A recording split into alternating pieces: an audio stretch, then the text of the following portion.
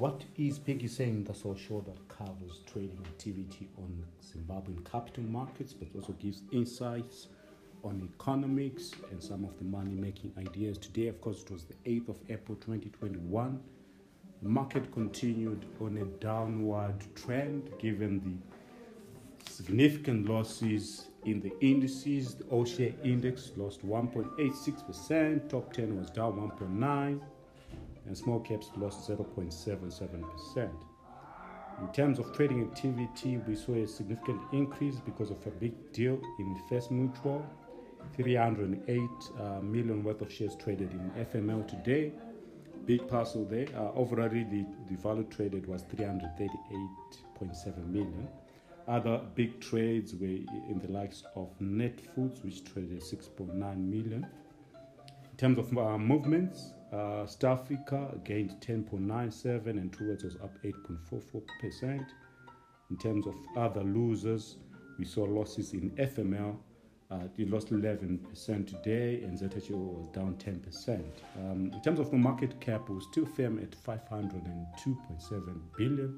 Of course, we've lost around about 30 billion thereabout in terms of the market capitalization. That's in local currency terms, which means that the market has been on a downward trend for quite some time.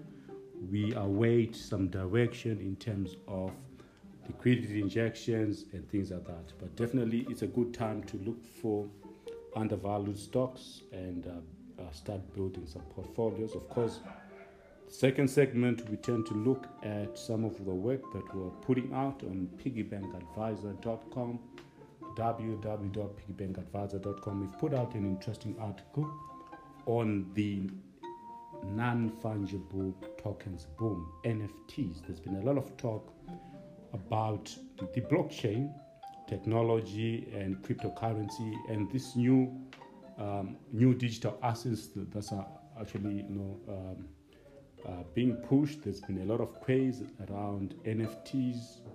A piece recently sold for 69.4 million. So it's basically a non-fungible token. So really, we've put out an interesting article. We encourage you to go on piggybankadvisor.com, have a look at it. But it's part of a global trend where we're seeing that investors are looking for new categories of things or alternatives. And one interesting area has been on digital assets, NFTs, and cryptocurrencies. So for more insights, make use of the site, piggybankadvisor.com. But also be part of the communities on WhatsApp, and always stay tuned, stay plugged in on piggybankadvisor.com.